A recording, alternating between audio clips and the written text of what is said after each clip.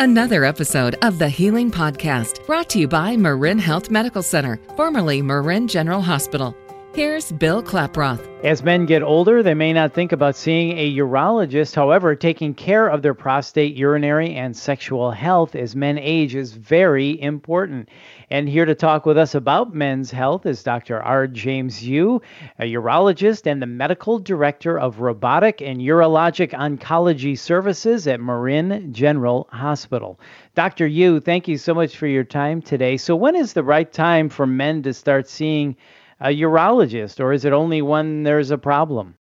Good to be here. Thank you for having me. I mean, it all depends on what kind of symptoms that men have. Commonly, in terms of for screening things that we look for, prostate cancer screening has been obviously a very controversial topic in the past few years, but it's something that we definitely recommend to help look for prostate cancer and identify it early enough so that we can treat it if needed.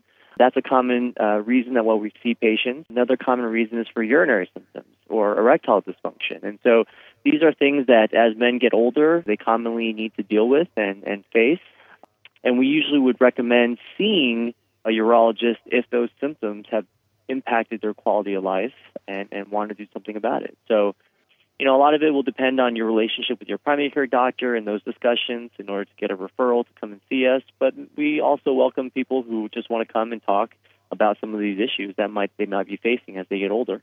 So those are kind of the big three then, right? Prostate cancer screening, urinary symptoms, and erectile dysfunction. So what are some of the symptoms to look for in each of those before seeing a urologist?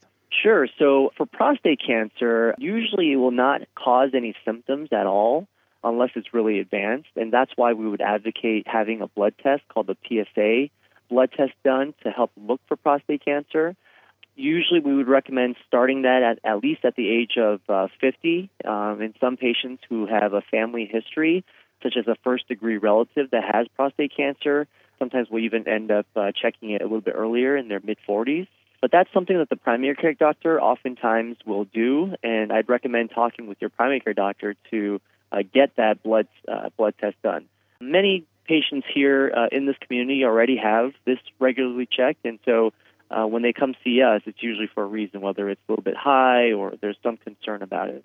From a urinary standpoint, common symptoms include frequency of urination, where you have to go often during the daytime, urgency, where you have difficulty holding it and you're running to the bathroom in order to make it so that you don't leak into your pants. Nighttime waking up, in terms of nighttime frequency, is a common issue. A weak stream. And I think it's actually been an amazing couple of years because we've had a couple of innovations, technical innovations, to help treat men with these kind of symptoms that don't necessarily cause significant side effects. So many men have been moving forward with some of those procedures. And then lastly, erectile dysfunction. That's oftentimes a progressive issue over the years where men may notice that their ability to achieve an erection or maintain an erection has also declined. And that's something that we, sometimes will need to evaluate their testosterone levels, see what other kind of medical issues that they have, and have a discussion about, what are the options at that point in time.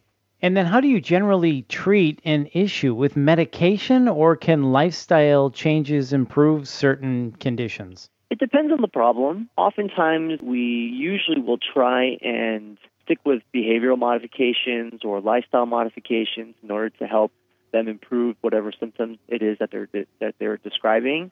However, usually by the time they come and see us, their symptoms are so severe that some of these lifestyle changes don't make the impact that they're looking for, in which case we usually will start with various medications to help with urinary symptoms or medications to help with erectile dysfunction and kind of go from there. But that's usually the first line that we start with.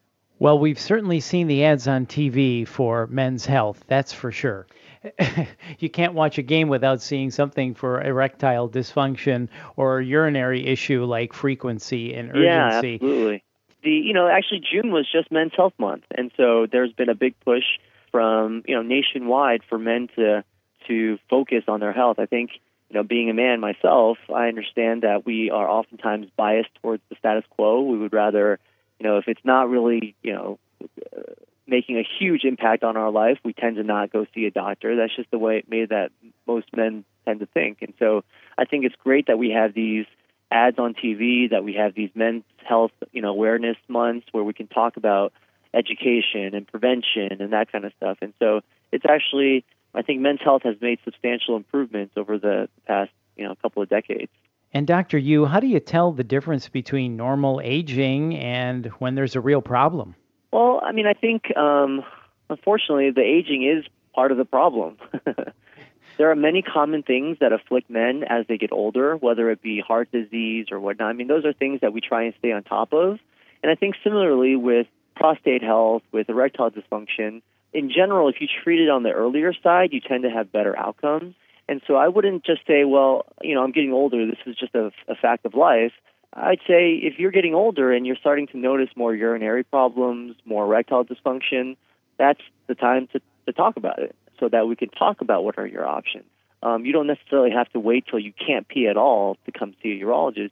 There are obviously, many more steps before that actually occurs where we can actually make a difference and actually positively impact your quality of life. And that's where, urology is such a great field for me, is that we are positively affecting people and able to help them with their quality of life so that they can go out and enjoy all of the wonderful outdoors of Mount Tam and the Bay Area. And so I wouldn't wait necessarily till it becomes a major issue before you come see a urologist. Let me ask you this, Dr. Yu. Do men sometimes not want to go see a urologist because they fear they may lose sexual function? Like, if I go to see him, he's going to treat me with something, or this is going to happen, and I'm going to, I don't want to go see the urologist. Is that common for men to feel that way? Yeah, I'm sure many men feel that way. There are many reasons why I think men are hesitant to go see doctors. But I think to reassure patients, every single disease process has, and the evaluation and treatment will have their own risks and benefits to them. And that's where the discussion with the urologist ahead of time to kind of weigh these options and weigh the risks kind of comes in. Because, for the extreme example, if we need to help you be able to urinate again with the possible risk of impacting maybe some of your erectile function, then that's the discussion that we can have together to see if it's worth it to go down that route. And that's why, these days it's not like in the old days where it's just a doctor telling you what to do. At least within our practice, informed consent and this informed decision-making part of it is a huge piece of our practice, and we want the patients involved in this decision-making. And so they can understand the risks, of, for example, like your example is erectile function, but there's other risks, risk of leakage of urine, risk of, low libido. There are risks with everything that we do within medicine. The doctor's job is to kind of educate the patient to let them know what these risks are so that they can make an informed decision about what to do. So you're really more of a partner or a guide in this situation, which is terrific. Dr. Yu, thank you for your time today. If you have any of the symptoms we've discussed, speak with your physician. And if you don't have a physician, you can find one at maringeneral.org. That's maringeneral.org. This is the Healing Podcast brought to you by Marin General Hospital. I'm Bill Klaproth. Thanks for listening. You've been listening to the Healing Podcast brought to you by Marin Health Medical Center, formerly Marin General Hospital. And for more information, go to mymarinhealth.org. And if you found this podcast helpful, please share it on your social channels and be sure to check out our full podcast library for topics of interest to you. I'm Bill Klaproth. Thanks for listening.